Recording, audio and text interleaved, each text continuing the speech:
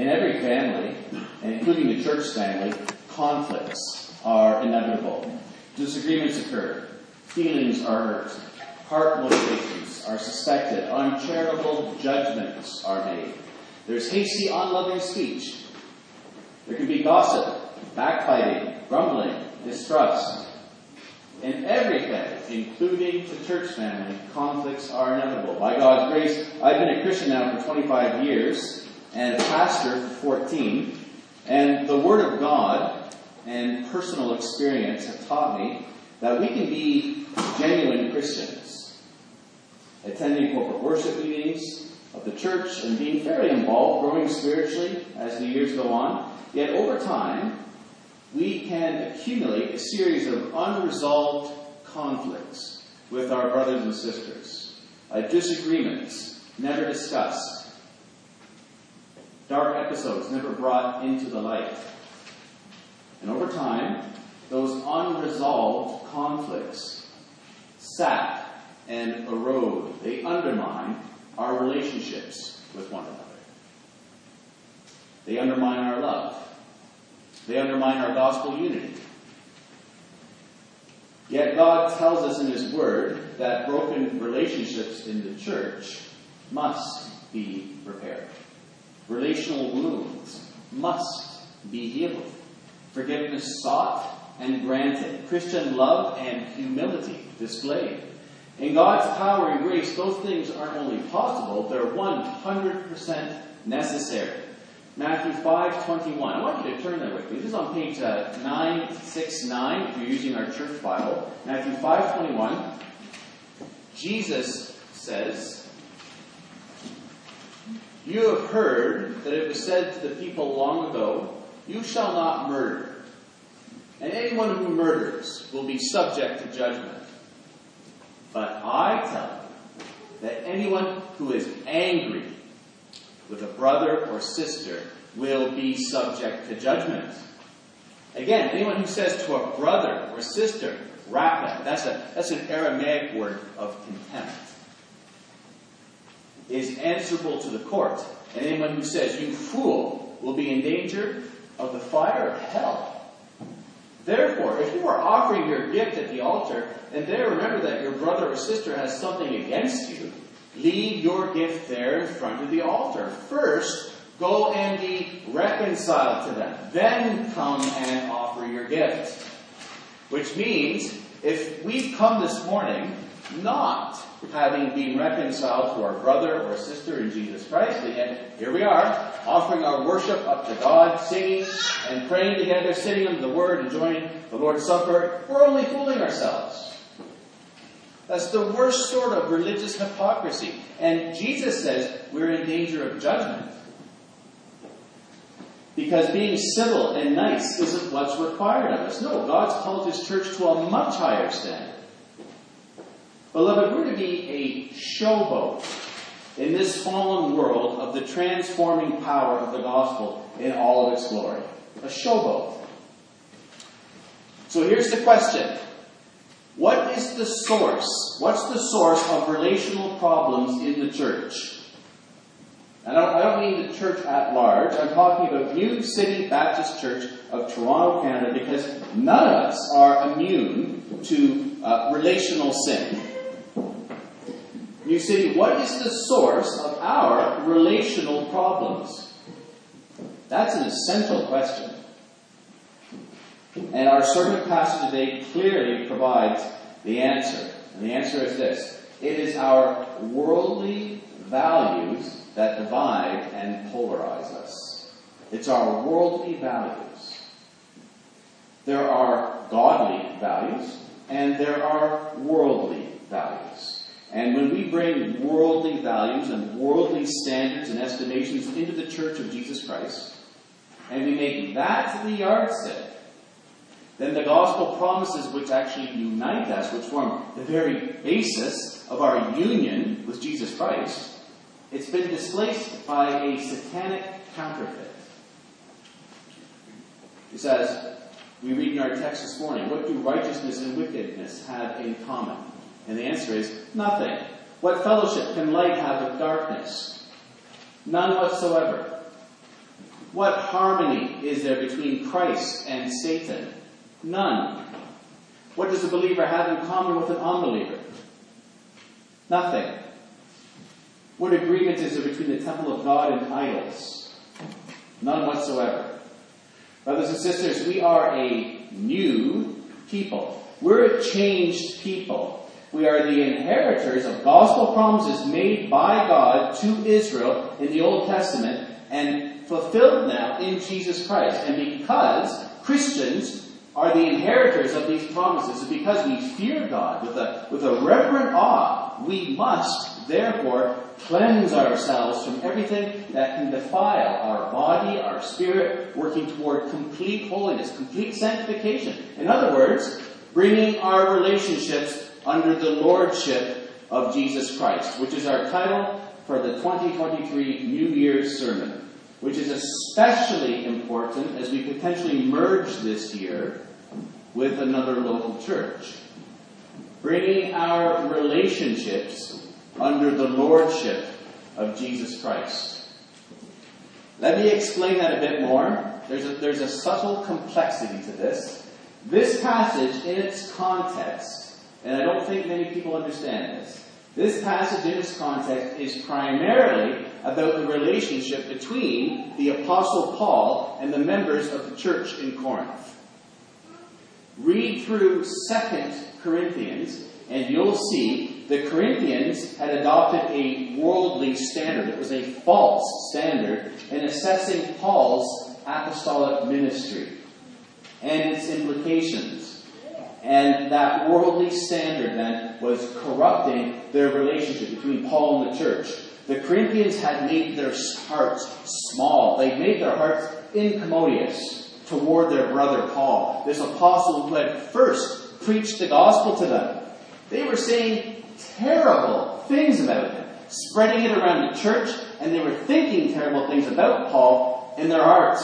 Their love for their brother Paul had become small. Chapter 6, verse 11, 2 Corinthians. We have spoken freely to you, Corinthians, and opened wide our hearts to you. We are not withholding our affection from you, but you are withholding yours from us. As a fair exchange, I speak as to my children. Open wide your hearts also. Chapter 7, verse 2. Make room for us in your hearts. You see? And sandwiched between these two exhortations to the Corinthians to open wide their hearts to Paul is our text this morning. 2 Corinthians chapter 6, 14 through 7:1. And that's no accident. Those exhortations to open wide the hearts, they serve as bookends. Look at your big picture in your bulletin this morning. Paul reminds the Corinthians of the promises that are theirs as they partake of his new covenant ministry, promises the old covenant itself had prophesied. Because Christians are the inheritors of these promises, and because we fear God, we must cleanse ourselves from everything that can defile our body or spirit, working toward complete holiness, complete sanctification. This is a passage where spiritual truths and principles can be applied to our own relationships in the church. Relationships we want to keep as holy as possible, placing them under the lordship of our Savior, Jesus Christ. Which is why I thought it would be a good text for our 2023 kickoff. New City, we need to understand these gospel truths, that we might be on guard against the fiery arrows of the evil one, those worldly values which seek to destroy our Christian love and our relationships, particularly as we seek God's will in merging with another church in 2023. Let me say one thing more. Probably the best known verse in the whole book of 2 Corinthians is chapter 6, verse 14. Do not be yoked together with unbelievers. And if you were to ask Christians what that verse means, most would respond, perhaps you would respond, a Christian must not marry an unbeliever. Which is certainly true. Christians must only marry in the Lord. 1 Corinthians 7:39. You can only marry another Christian. Friend, hear me. If you're a Christian single, do not start a dating relationship with someone who is an unbeliever. I would go so far as to say, don't date someone who isn't a baptized member of a Bible-believing church. Because you are not the arbiter, the judge of someone's profession of faith. That's not a job God has given us as individuals. That's a job for a local church who has been given the authority, the keys to bind and loose by Jesus himself. Also, if you're a Christian single, do not missionary date an unbeliever. Do not date someone in the hope of winning them to Jesus Christ, in the hope that they may prove to be one of God's elect. You can't know such a thing. So don't allow yourself to develop romantic feelings for them, or they for you. You're just going to hurt them, and you're going to hurt yourself, because you can't marry them. That would be sin, Christian, a clear violation of the Word of God. If you're dating an unbeliever, if you're engaged to an unbeliever, you need to break it off. And 2 Corinthians 6:14 is the oft-cited proof text. Do not be yoked together with unbelievers. But that's not correct.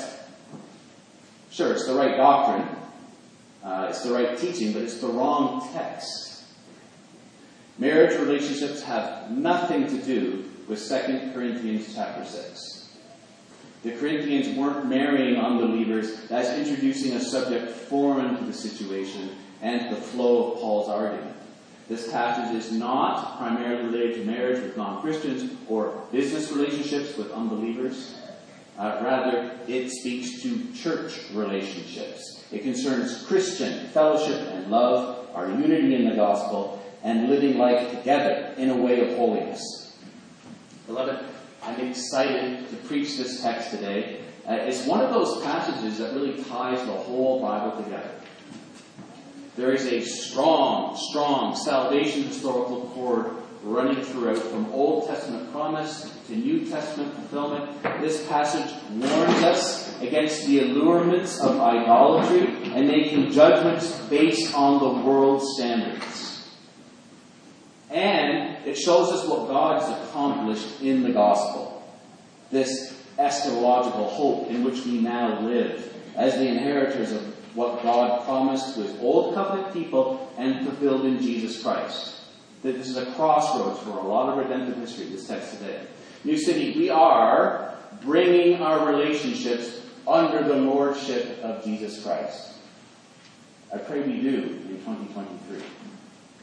So point number one, see this in your bulletin.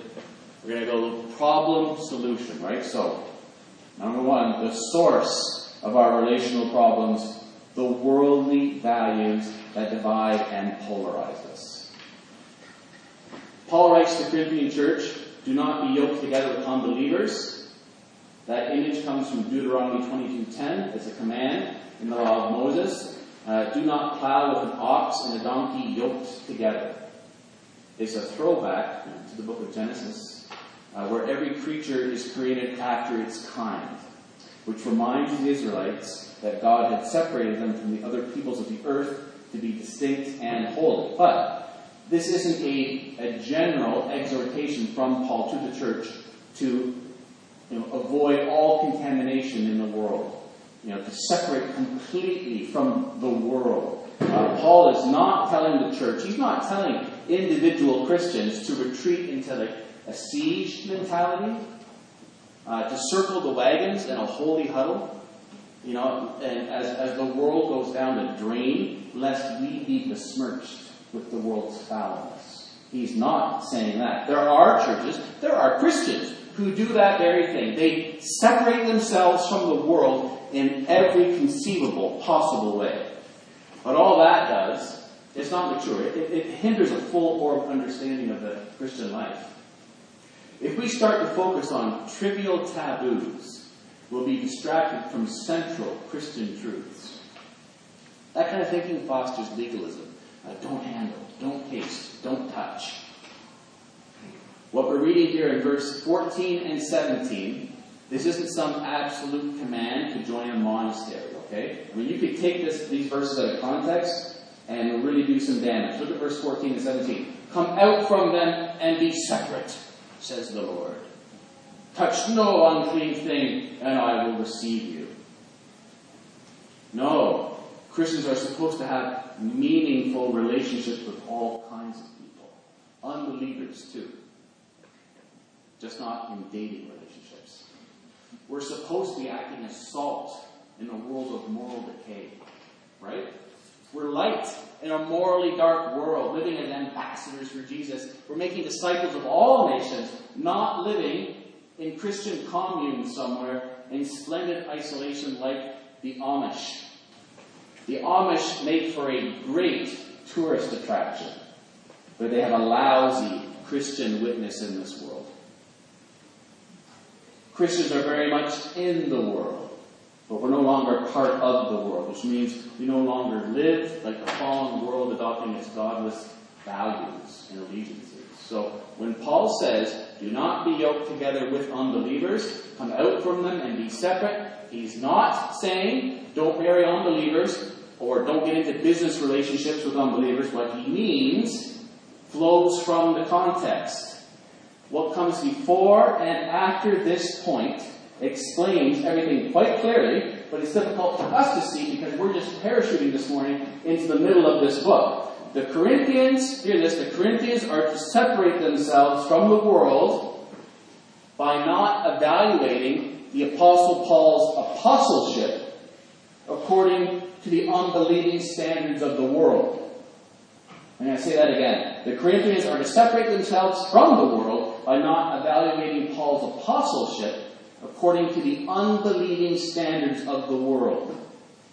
We're going to take our time with this. It's essential we see this. And you're going to leave the Bible open on your laps, as always. Don't worry about the bird flying around. Just look at me.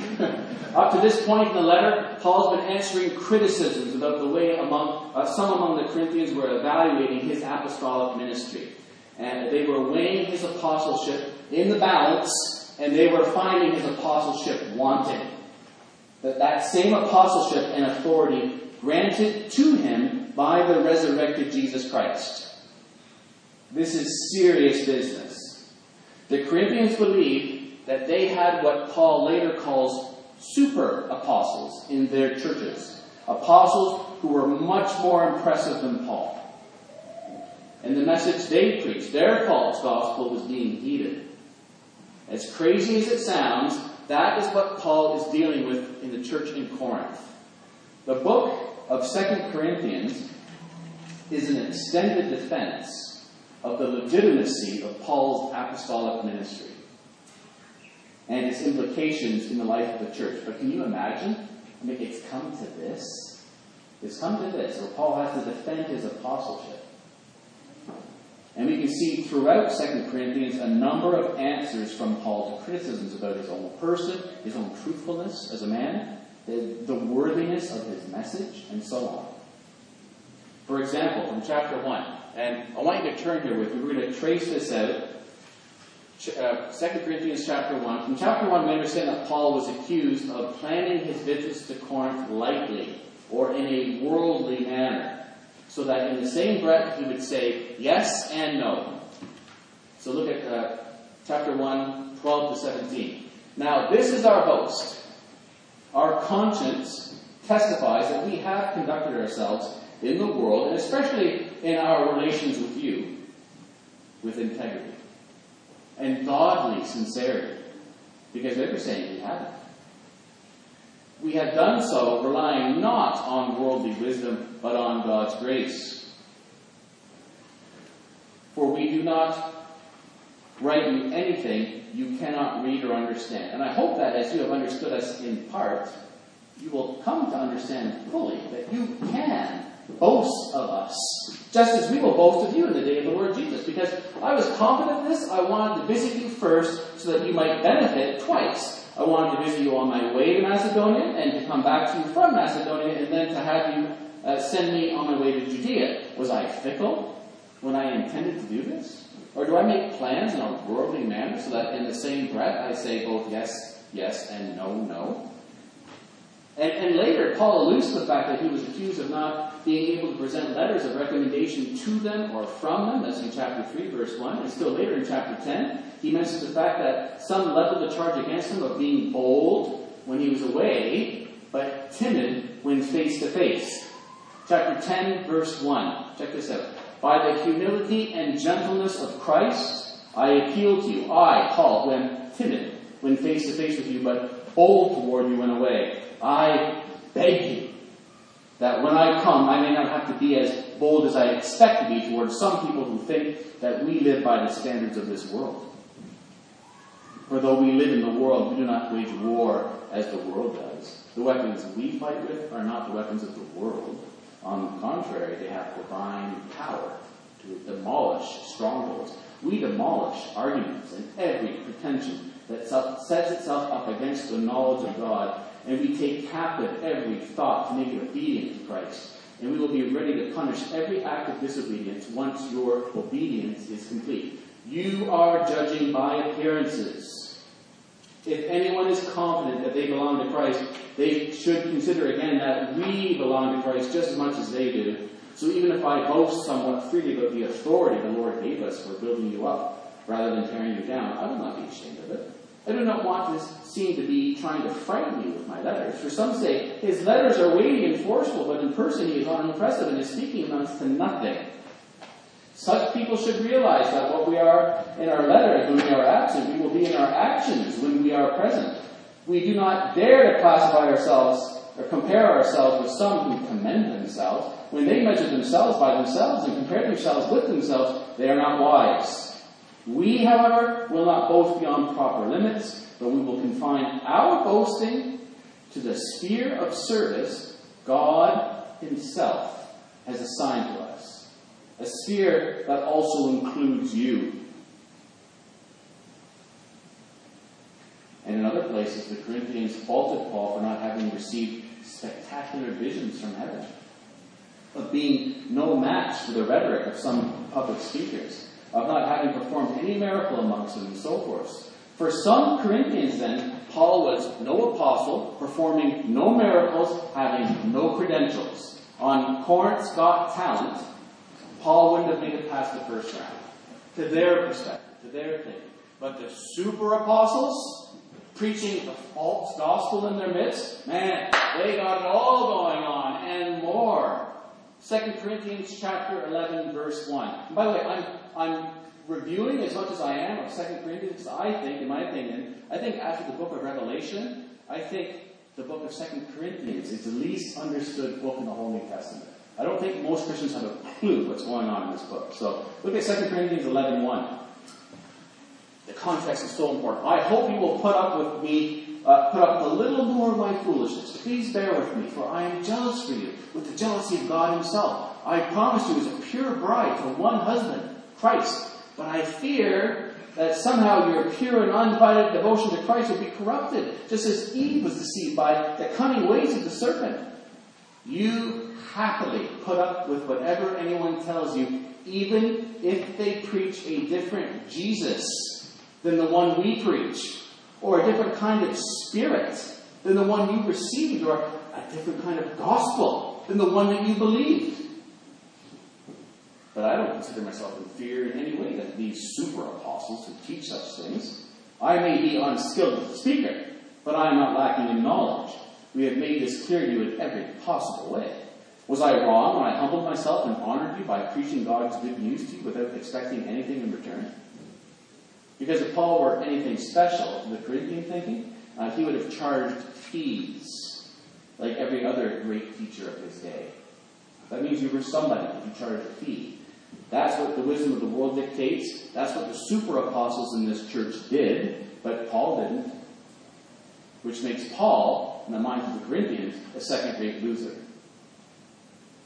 Verse 8, I robbed other churches by accepting their contributions so I could serve you at no cost. And when I was with you and didn't have enough to live on, I did not become a financial burden to anyone. For the brothers who came from Macedonia brought me all that I needed. I have never been a burden to you, and I never will be. As surely as the truth of Christ is in me, no one in all of Greece will ever stop me from boasting about this. Why? Because I don't love you. God knows that I do. But I will continue doing what I have always done. This will undercut those who are looking for an opportunity to boast that their work is just like ours. These people are false apostles. They are deceitful workers who disguise themselves as apostles of Christ. But I'm not surprised. Even Satan disguises himself as an angel of light. So it is no wonder that his servants also disguise themselves as servants of righteousness. In the end, they will get the punishment their wicked deeds deserve. So do you see what's happened? In their evaluation of Paul's apostolic ministry, the Corinthians had adopted the values of the world around them. Values which separated them from Paul, a worldview contrary to the gospel and incompatible with it. That is the context of 2 Corinthians. That's the context of our passage this morning. And by doing so, this being the case, they look down on Paul's apostolic ministry. They look down on the one who was their spiritual father in Jesus Christ. So Paul says, do not be yoked together with unbelievers. That is, do not adopt the world's ways, the world's values, nor the world's assessment of my apostolic ministry. That's what he's saying. The thing is, these unbelieving super apostles, these false apostles, with their worldly views, their worldly behavior, their values, they seem to have free access to the Corinthians' hearts. And each of Paul's 5 rhetorical questions assumes a strong negative answer. Look at 2 Corinthians 6:14b. All these answers are very strongly negative. For what do righteousness and wickedness have in common? Nothing whatsoever. It's absolute. Or what fellowship can light have with darkness? None. What harmony is there between Christ and Belial? Belial means worthlessness or destruction, but here it's a name for the devil. What harmony is there between Christ and Belial? None. Or what does a believer have in common with an unbeliever? Nothing. What agreement is there between the temple of God and idols? None at all. You see, more than just concerning marriage between a believer and an unbeliever, or business matters between a Christian and a non-Christian, here the Lord deals with all of our relationships with people, Christian and non-Christian alike. But especially when it comes to relationships between apostles and the churches, between spiritual leaders and other members of the body of Christ, between pastor and pastor, or between pastor and congregation. In such relationships, there is no room for non-Christian values. There's no place for assessments of the ministry based upon non-Christian values. There's no room for worldly standards by which to measure spiritual success. And I think we're all prone to that. Here's a question. Do we trust worldly movie critics to judge the morality of Hollywood movies? No. If we do, and we're in for a big surprise. In the same way, do we read and preach the scriptures through the lens of, say, political correctness? Of course not. There are the values of this fallen world, and there is truth. How do we evaluate those men God has set apart as ministers of the gospel in His church? According to what we see on television? Success stories coming from south of the 47th parallel? Business models of the successful CEO? Don Carson wisely notes, we increasingly inhabit a time and place in Western history when humility is perceived to be a sign of weakness. When meekness is taken for a vice, not a virtue. When puff is more important than substance. When leadership, even in the church, frequently has more to do with politics, pizzazz, and showmanship, or with structure and hierarchy, than with spiritual maturity and conformity to Jesus Christ. When the budget is thought to be a more important indicator of ecclesiastical success than prayerfulness. And when loose talk of spiritual experience wins an instant following, even when that talk is mingled with scarcely concealed haughtiness that has learned neither humility nor tears. That's a great quote. God save us from that kind of thinking, you see. God saved the churches of Toronto. It's the values of this fallen world versus truth. Do we gauge the relevance of the gospel message by the eagerness of people to hear it? It's the values of this fallen world versus truth. On what basis do we evaluate the spiritual life of the local church? Counting heads? The budget? What are the marks of a healthy church? The values of this fallen world versus truth. Brothers and sisters, this text also has a bearing on our relationships within the body of Christ. It's unfortunate that the children of God often adopt values and lifestyles that put relationships within the family of God at hazard. When the Corinthians questioned Paul's apostleship, were they not judging him according to worldly values? Yes. When husbands and wives are in conflict with each other, is it not because one of them, often both of them, have somewhere adopted the values of the world? Its lies, its darkness, its idols of pleasure, self-fulfillment, personal satisfaction, self-esteem, self-worth. In the same way, when the children of God argue, fellowship disrupting, peace destroying arguments and conflicts within the Church of Jesus Christ, when relationships between the children of God are strained, when we fight and quarrel and then retreat into silence and say nothing and hold judges and withhold forgiveness, when we drop a gossiping word, a disgruntled opinion in this ear, in that ear, like a buzzing bee, right, going from flower to flower to flower, member to member, is it not due to the influence and adoption of sin and worldliness? The people of God and the people of the world are two separate, distinct entities. If you vacation up north in bear country, there's a whole set of protocols you need to follow in disposing of garbage. Otherwise, you could wake up one morning and you could find a bear in your kitchen. The bear is not looking to eat you. He's looking for the T-bone steak that you cooked the night before and then didn't dispose of properly in your bear-proof garbage bin. But our adversary, the church's adversary, Satan, he is a roaring lion, a lion who is deliberately seeking to devour us. 1 Peter 5:8. And a church gives the devil free license to roam around and devour the church when we adopt the values of the world. Satan can smell that worldly garbage in the church. Beloved, both as individuals and as a church, we need to be guarding our hearts and our tongues with gospel vigilance. Though we live in this world, the Lord calls us to renounce its values, its lifestyle, its choices of how to live, what to buy, how to appear, what to wear, all its godless values and prioritizations. Being raised with Christ, we set our hearts on things above, right? Colossians 3:1. Being raised with Christ, we set our hearts on things above. We cannot serve two masters without preferring one over the other. Matthew 6:24. We cannot walk with God and the world at the same time without sooner or later putting in peril our relationship with the Lord and His family. 2 Corinthians 5:17. Therefore, if anyone is in Christ, the new creation has come. The old is gone, the new is here. And the immediate context of this well-known, often cited verse does not speak first and foremost of the forgiveness of our sins, but we are forgiven.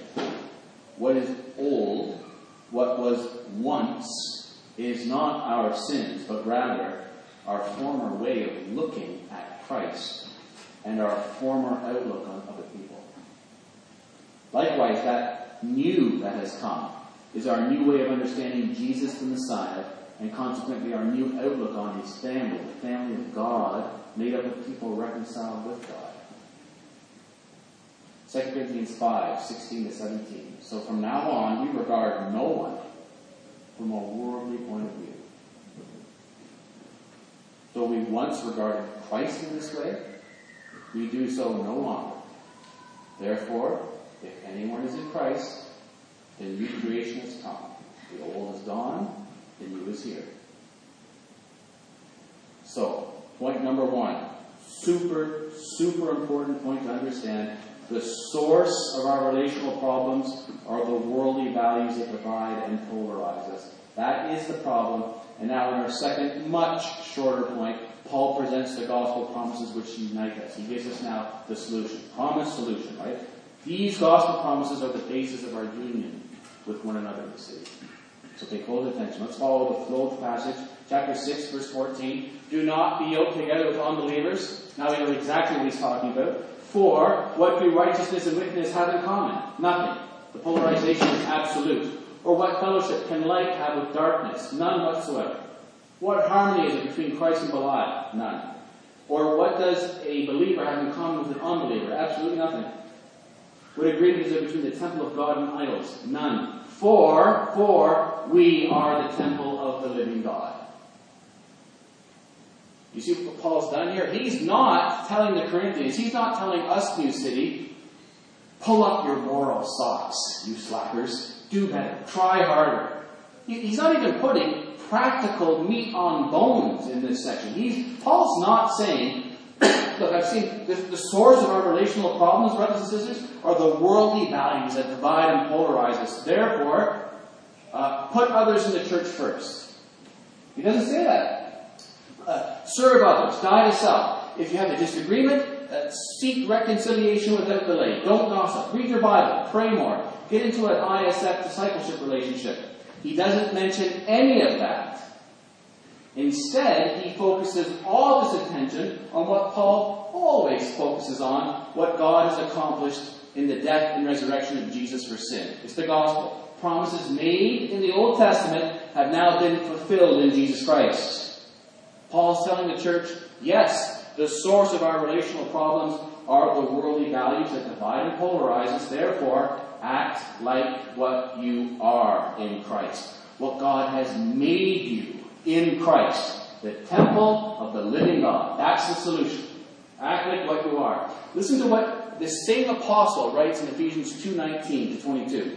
I'll just read this. Consequently, writing to Christians, consequently, you are no longer foreigners and strangers, writing to Gentile Christians, but fellow citizens with God's people, and also members of his household, built on the foundation of the apostles and prophets, with Christ Jesus himself as the chief cornerstone. In him the whole building is joined together and rises to become a holy temple in the Lord.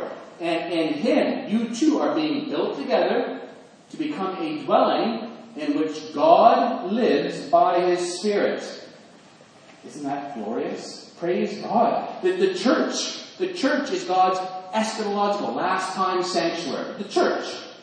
We are the abode of his special revelatory presence. We are indwelt by God himself, the person of the Holy Spirit, the same God whose glorious presence shone in the Holy of Holies.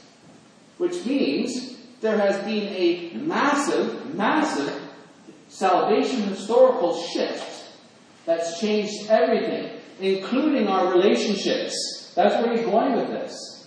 It's like landing on the moon and being able to breathe the atmosphere without a space suit. It's something that fundamental.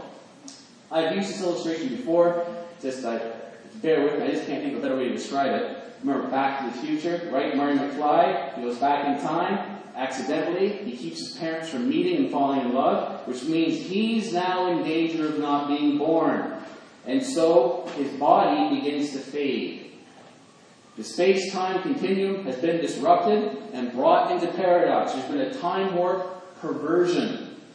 In Back to the Future Part 2, the movie's villain, Biff Tannen, he travels back in time and he gives his younger self a sports almanac that he can use to place bets for the next 50 years, which creates an alternate timeline that skews into a reality where Biff, the villain, is a millionaire and Marty's father has been murdered. Again, the space-time continuum has been disrupted and brought into paradox. There's been a time warp perversion.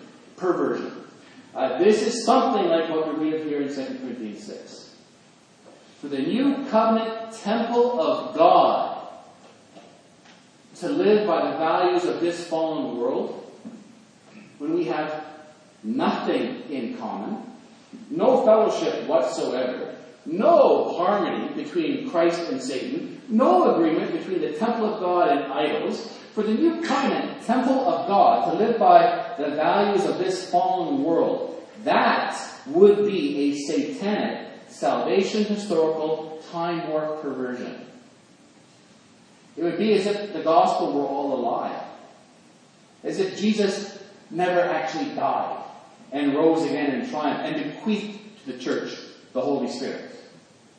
God forbid. It would be as if the promises of God that He made to Israel, which are fulfilled in Jesus Christ, all came to nothing. As if it all fell to the ground. As if it all failed. Impossible. You see, we are the temple of God. God dwells among us. We are His sons and daughters. 2 Corinthians 7:1. Therefore, since we have these promises,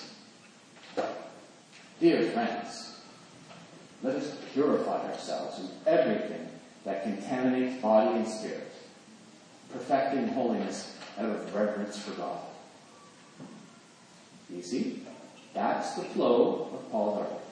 It's gospel saturated through and through. Look back with me quickly to these Old Testament promises that Paul cites. Remember, he says in 7:1, therefore, since we have these promises, let us purify ourselves. Well, what are those promises? Look at chapter 6, verse 16. We're just following the flow.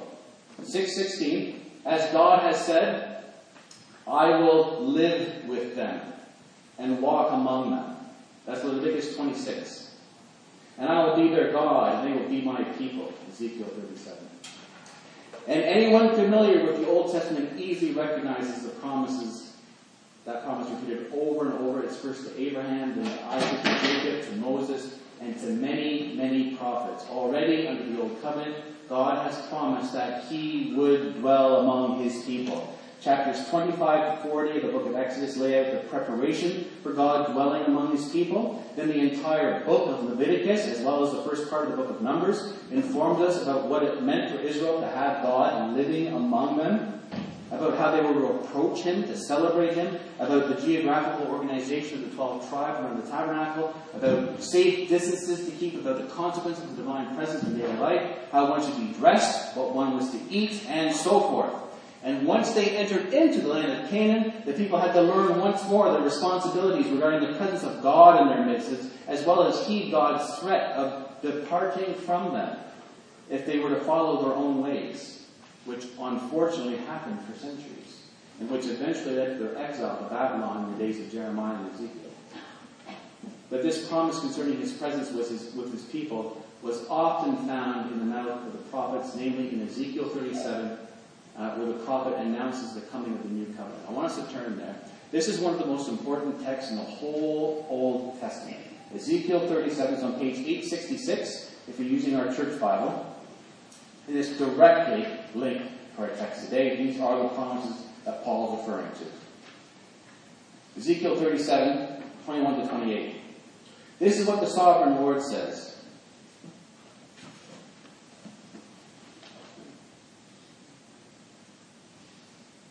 Let me make sure this is the right text. Yes, okay. This is what the sovereign Lord says. I will take the Israelites out of the nations where they have gone. I will gather them from all around and bring them back to their own land. So this promise occurs in the context of exile. I will make them one nation in the land, on the mountains of Israel. There will be one king over all of them, the greater King David, Jesus Christ. And they will never again be two nations or be divided into two kingdoms. They will no longer defile themselves with their idols and vile images or with any of their offenses, for I will save them from all their sinful backsliding, and I will cleanse them.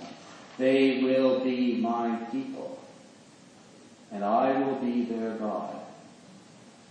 My servant David will be king over them, and they will all have one shepherd. They will follow my laws and be careful to keep my decrees. They will live in the land I gave to my servant Jacob, the land where your ancestors lived. They and their children and their children's children will live there forever. And David, my servant, will be their prince forever. I will make a covenant of peace with them. It will be an everlasting covenant. I will establish them and increase their numbers, and I will put my sanctuary among them forever. My dwelling place will be with them. I will be their God, and they will be my people. Then the nations will know that I, the Lord, make Israel holy, when my sanctuary is among them forever. Back to 2 Corinthians 7:1. Therefore, since we have these promises, dear friends, let us purify ourselves from everything that contaminates body and spirit, perfecting holiness out of reverence for God. But Christians are not only God's temple, we're not only God's people, we're also individual members of His family. Look at chapter 6, verse 18. I will be a father to you, and you will be my sons and daughters, says the Lord Almighty. I know there's a lot going on here. I mean, it's a dense text, but put this all together, and what do we have? In 2 Corinthians 6, Paul presents a series of texts from the Old Testament to remind us that we are the temple of God, that God dwells among us, that we are His sons and daughters. King David's greater son, Jesus, will be our king. That God's people will follow God's laws and be careful to keep God's decrees. And that in the end, all of these promises, already present in the Old Testament, are now fulfilled in Jesus Christ and in us, His new covenant people. Therefore, New City, if the Lord warns us about the worldly values which divide us in point number 1 of our text, then through these gospel promises in point 2, He assures us of His forgiveness, and He comforts us by His presence. Praise God. Praise God. Problem, solution. Right? Finally, number 3. After the values that divide us, the promises which unite us, the work that awaits us. Very quickly.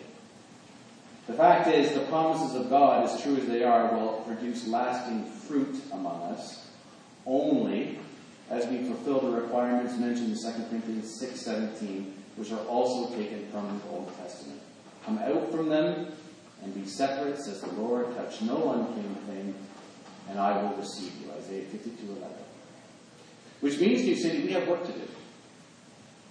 Right? There's our marching orders. This fruit will not come instantly. It doesn't come automatically. This is not a matter of let go and let God. Come out from them and be separate, says the Lord. Touch no unclean thing, and I will receive you. Now be careful. When reading a passage like that, we must not think that our spiritual growth or our piety is based only on obedience to negative commands. Do not handle, do not taste, do not touch, and I will be pleased with you. The Lord does not teach us to avoid all contact with those from outside our spiritual circle. Otherwise, we have to leave this world, right? 1 Corinthians 5:10. However, the Lord does call us, He does call us to abstain from sinful desires which wage against our souls. 1 Peter 2:14. He calls us to keep ourselves from idolatry. 1 John 5:21. He calls us to flee the evil desires of youth and to pursue righteousness, faith, love, and peace, along with those who call on the Lord but have a pure heart. 2 Timothy 2:22. He calls us to abstain from sexual immorality. 1 Thessalonians 4:4. In short, to lose our life, Christian, in order to save it. Mark 8:35. To leave behind the world and its glamour. Paul summarizes all of this in one sentence which ends this paragraph. 2 Corinthians 7:1. Since we have these promises, dear friends, let us purify ourselves from everything that contaminates body and spirit, perfecting holiness out of reverence for God. That is the work that awaits each one of us in 2023. In the world, and in our families, and in the church. As we rely on God's gospel promises, we separate from all evil and actively pursue holiness. Here's our marching orders, right? Separate from all evil, actively pursue holiness as we rely on God's gospel promises. And note the order. God doesn't command us to get our act together first in order for him to have anything to do with us. Romans 4:5, one of my favorite verses in the whole Bible. God justifies the ungodly. Nor does God say that our sanctification relies solely on our own efforts. Philippians 2:13, it is God who works in you to will and to act in order to fulfill his good purpose. No, the initiative is the Lord's. Just as he did not wait until Israel obeyed before entering the covenant with them, so he doesn't wait until we clean ourselves from our own sins to bring us into the new covenant with him. He justifies us before calling us to sanctification. A sanctification based upon these old covenant promises that God will be our God and that we are his people. That we are the temple of God. That God dwells among us. That he will be a father to us. And that we are his sons and daughters. That King David's greater son, Jesus, will be our king. That God's people will follow God's laws and be careful to keep God's decrees. His Spirit will enable us. It's with these same promises, these same precious promises, now fulfilled in Jesus Christ in this era of the new covenant, the inaugurated kingdom of God, that we can actively perfect sanctification and holiness out of a holy fear of God, awe-filled reverence for him.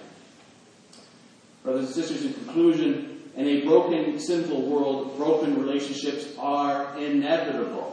Even in the church, we will always have our quibbles, our quarrels with others and others with us.